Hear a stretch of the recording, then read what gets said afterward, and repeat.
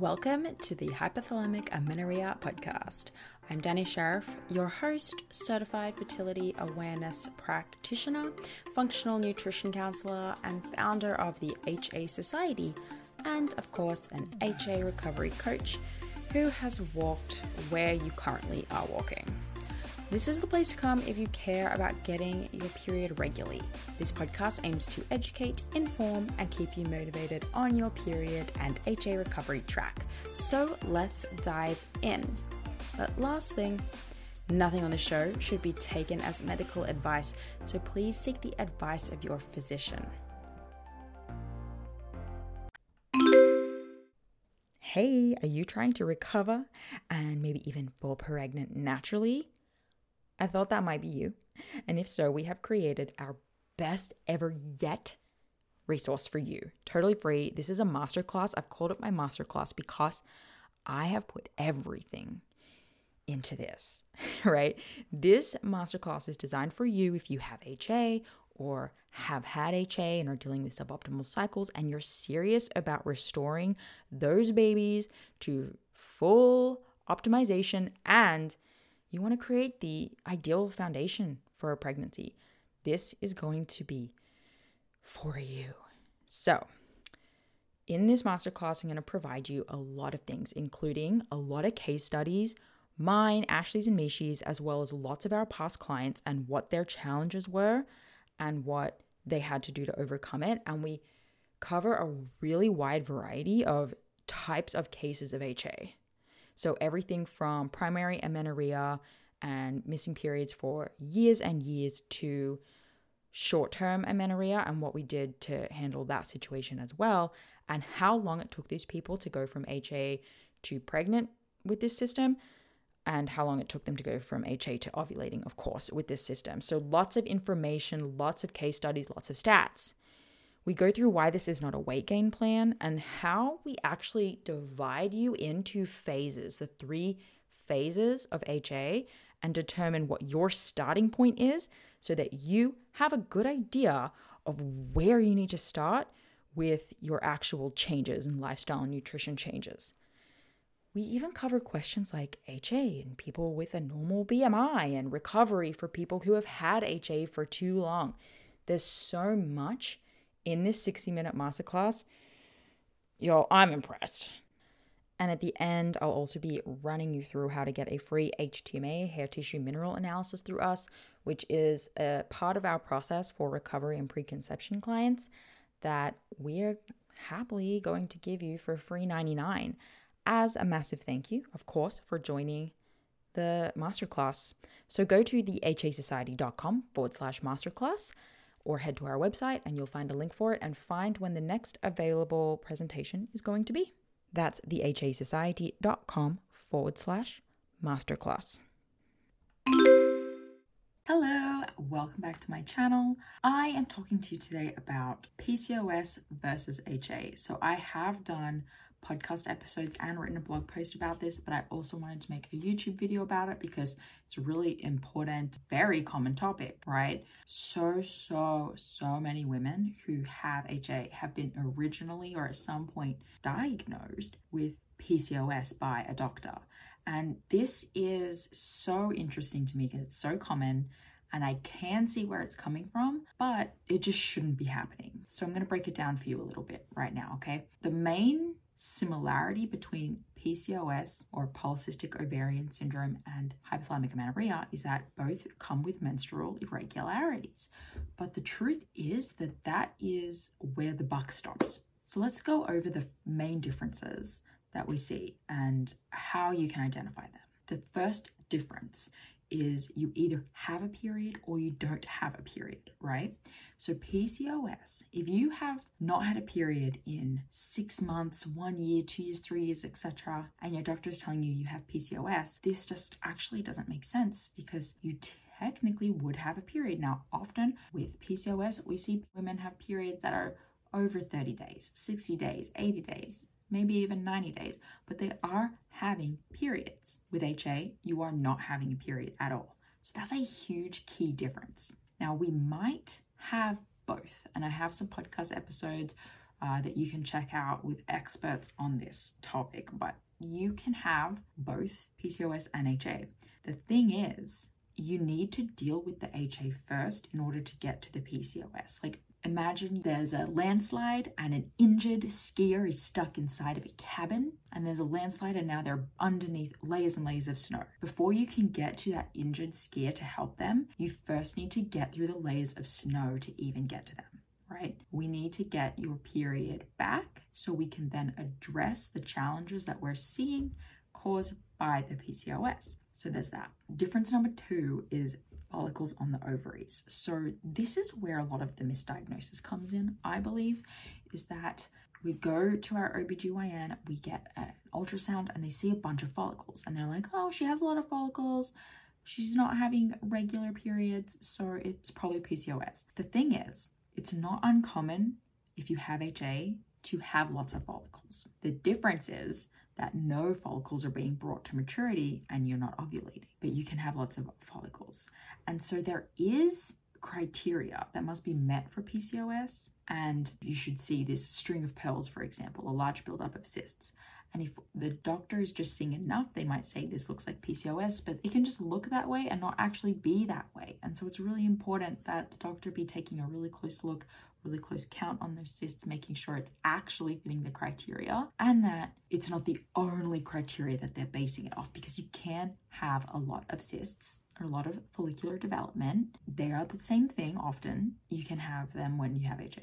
Difference number 3 is your lab testing, okay? So there are definitely some labs that will come back in the normal range for HA and for PCOS. And so it's like, oh, I can't really, decipher. But there are also a bunch of labs that should be coming up high if you have PCOS. So if you have PCOS, you'll be having elevated estrogen and you'll be having elevated androgens. With PCOS, you won't be having those things. So I'll often have clients come to me and they say, I don't know what I have. This is my lab work. Look, I'm not an expert on lab work. I don't read lab work professionally, but I do know enough about the reference ranges to be able to say all your stuff is low to normal, and that is indicative of hypothalamic amenorrhea. All of your labs are coming back normal to high and elevated. This is more indicative of PCOS. The 4th difference here, this is a big one that may surprise people, but I think that as a coach who has talked to so many women with PCOS and with HA, that we can learn a lot about you just by talking to you and learning about your lifestyle and your habits and your belief system and how things in your brain are working. So I will often quiz women and I'll ask them if any of the following sound like you. You exercise daily. When you exercise, it's intense. When you don't exercise, you feel anxious or upset. You are usually dieting or watching what you eat in some way. Your body weight is low, not 100% indicative of HA at all, no, but it's a good clue for those who do have low body weight. You have type A tendencies, strive for perfection and excellence always. You don't experience coarse facial hair growth in male pattern areas on the body or the face. You have not had a period in 3+ months. And this is not something that regularly happens to you, right? So like maybe if you're getting a period exactly every 3 months, every single time, maybe we'll look a bit at PCOS there, but suddenly it's been 3 months and it's nowhere in sight. This isn't a regular occurrence for you. These are all clues that tell me, okay, those lifestyle factors, those behaviors, they are very HA indicative. Those behaviors can be developed by people who have PCOS because the recommendations are often to do things like lots and lots of exercise and intensely watching what you eat and eating in a very specific way. But for the most part, if that's not where you're coming from, this is a big clue about HA. Hey, do you know what your blind spots are? As in, do you know what it is, what the thing is that is holding you back from getting your period back? Look, it could be an absolute plethora, cornucopia of things, but in our practice, the first place we tend to go is what behaviors and habits do you have around food that you may be still doing? And these are called blind spots because we just don't necessarily always know that they're an unhelpful habit or that it's something that we're doing, whether it be a subconscious or conscious need to control our food or our body, or whether it be something that you've just done for so long that it feels normal and like a preference even. We have created a checklist. It's a 3-page checklist that goes through food types, behaviors around food, and mindsets around food. And what you do is you go through the lists and you check off and you see which ones are you doing, whether it be daily, weekly, monthly, quarterly, and how are they potentially affecting your recovery today. So it's a really simple checklist. It's just 3 pages. You go through it. There's a very simple scoring system to help you figure out how much this may be impacting your recovery.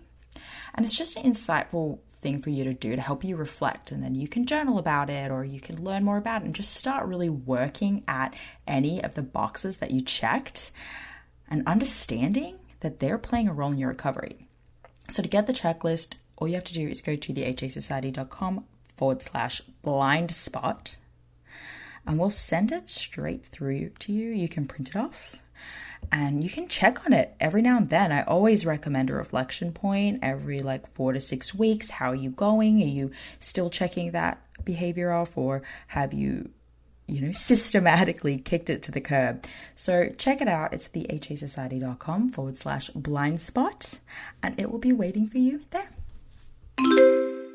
So a few lifestyle factors when I hear this, I think maybe you do have PCOS, is that you don't exercise out of compulsion. You don't have type A or obsessive tendencies. Your body weight is not too low. Not that that's 100% indicative. You do experience coarse facial and body hair growth in male pattern areas, and you have had a period regularly, and those are just the lifestyle factors alone. There are more, right? Skin breakouts, signs of high estrogen, right? When you don't have a period, you have very low hormonal production. So typically you're very dry vaginally. Typically you won't see changes in skin and body odor, greasiness, things that are common in people with high hormone activity. If you are seeing those things and thinking, oh, PCOS. Now, through the process of recovery, we typically go from no hormone symptoms to having some, which is great, and that's a marker of progress and something we use to see if you're on the road to recovery. But we can quickly see if you're having symptoms of too much of this hormone production. And at that point, we might be like, oh, resolved your HA, but maybe we're also seeing PCOS symptoms, if that makes sense. I hope it does. If it doesn't, let me know in the comments and I will try to elaborate.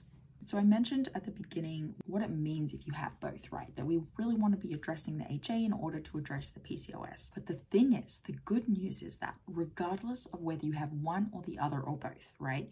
Maybe you have both, maybe you just have PCOS, maybe you have HA and you still are not convinced by this video, which one might be for you.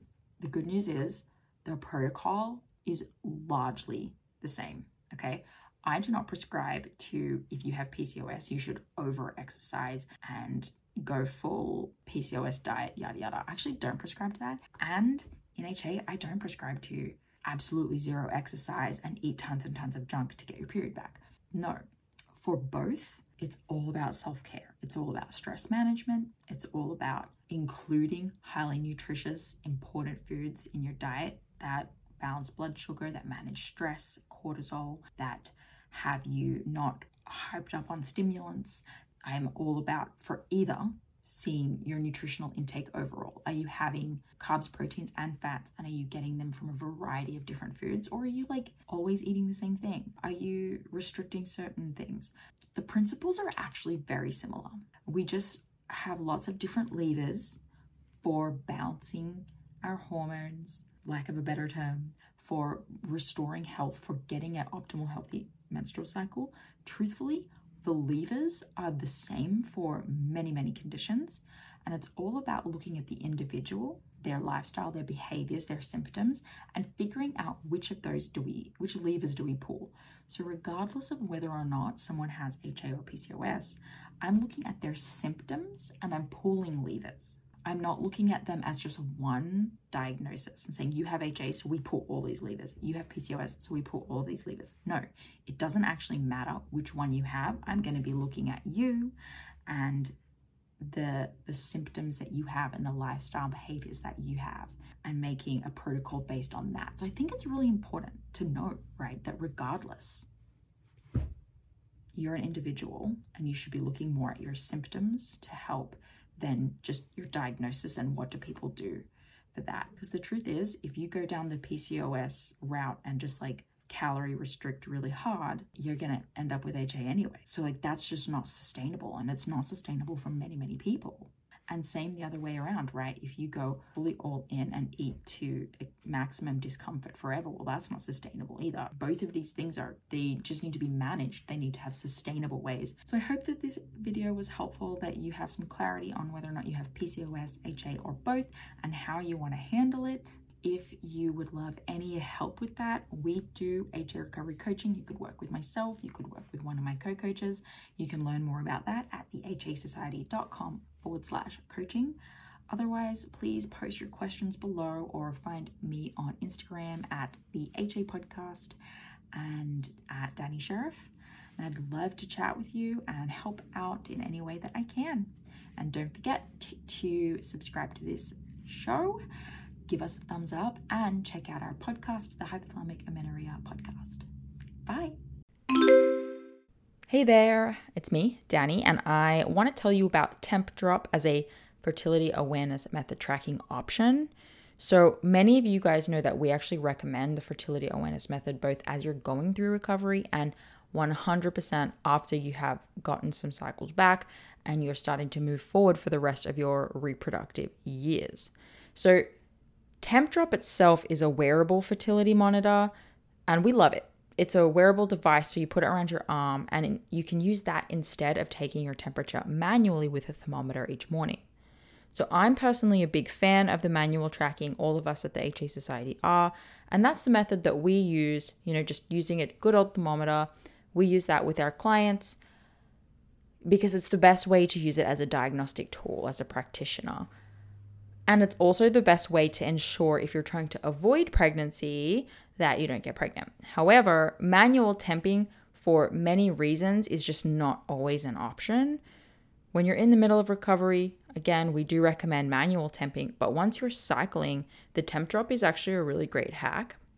So it gives you basically everything you need to effortlessly track your fertility status, like where you are in your monthly cycle. So you wear the Temp Drop sensor while you're sleeping for accurate basal body temperature readings without the stress of early morning wake-ups.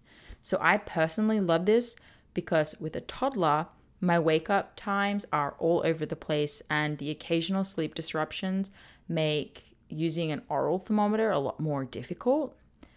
So Temp Drop's accompanying charting app enables you to track an array of symptoms alongside your basal body temperature. This includes tracking your cervical mucus if you've been using OPKs, and then it also gives you sleep insights too. So you can combine these fertility signs all in one place, and that will help you identify your fertile window, confirm ovulation, plan for your period, and if you're trying to get pregnant, identify whether or not you are pregnant.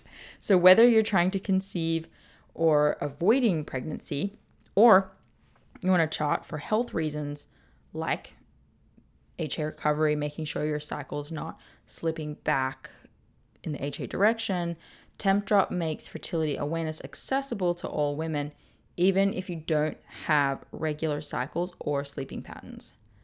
So track your ovulation in real time with the Temp Drop, and we are lucky enough to have a 15% off code. So if you go to their website, they're usually having a sale, but you can stack this code on top of the existing code. So just go to tempdrop.thehasociety.com and use the code AFHA Society. I think too, if you just go to tempdrop.com and use AFHA Society at the checkout, that will work too. So happy temping and good luck. This episode is brought to you by Grassland Nutrition beef liver capsules. Did you know that in terms of nutrient density, beef liver actually blows vegetables and fruits out of the water? If you're a client of mine, you have already been instructed to eat beef liver either fresh or in capsule form. I recommend it for anyone and everyone who is, of course, dealing with amenorrhea and fertility challenges out there, but I may even recommend it for just everyone in general. Get your husbands on it, get your partners on it. If you have a history of HA and add on top of that maybe a history of the pill, maybe you've been pregnant before, through treatments or other, your body's been through anything, you're absolutely 100% dealing with a nutrient deficiency of some kind. And while it's true that testing is going to be the best way to understand those exact deficiencies, eating nutrient-dense, real food is going to be one of the most important next steps that you take with or without testing. So I've been using and recommending Grassland Nutrition beef liver capsules for years now. And the capsule form makes it so easy to get your liver in every day. And I appreciate the transparency of this product in particular above others. So in case you're wondering, it's completely natural. This is freeze-dried beef liver in capsules. It's organic, it's made from Australian beef, and my favorite of their products is the liver with kelp because of the iodine from the kelp, which is important for overall thyroid function, which is often low in women with underperforming hormones. So rather than eat seaweed snacks every day, I get to take this beef liver with the kelp for my iodine. So if you're recovering or working on a fertility journey right now, do not skimp the nutrient-rich source of beef liver. Get 10% off your order with the HA Society and support your favorite podcast along the way. They ship to most countries, so you should be covered. Just go to grasslandnutrition.net and use HA Society, just HA Society, at the checkout for the 10% off. That's grasslandnutrition.net with the code HA Society. Thank you so much for listening today, guys. Please subscribe to the podcast, and if you could head to iTunes specifically and leave a rating or review, that would help so much because it makes it easier for other people with HA who are Googling around to find the podcast really easily. So if you do that, you're doing a service to all of the women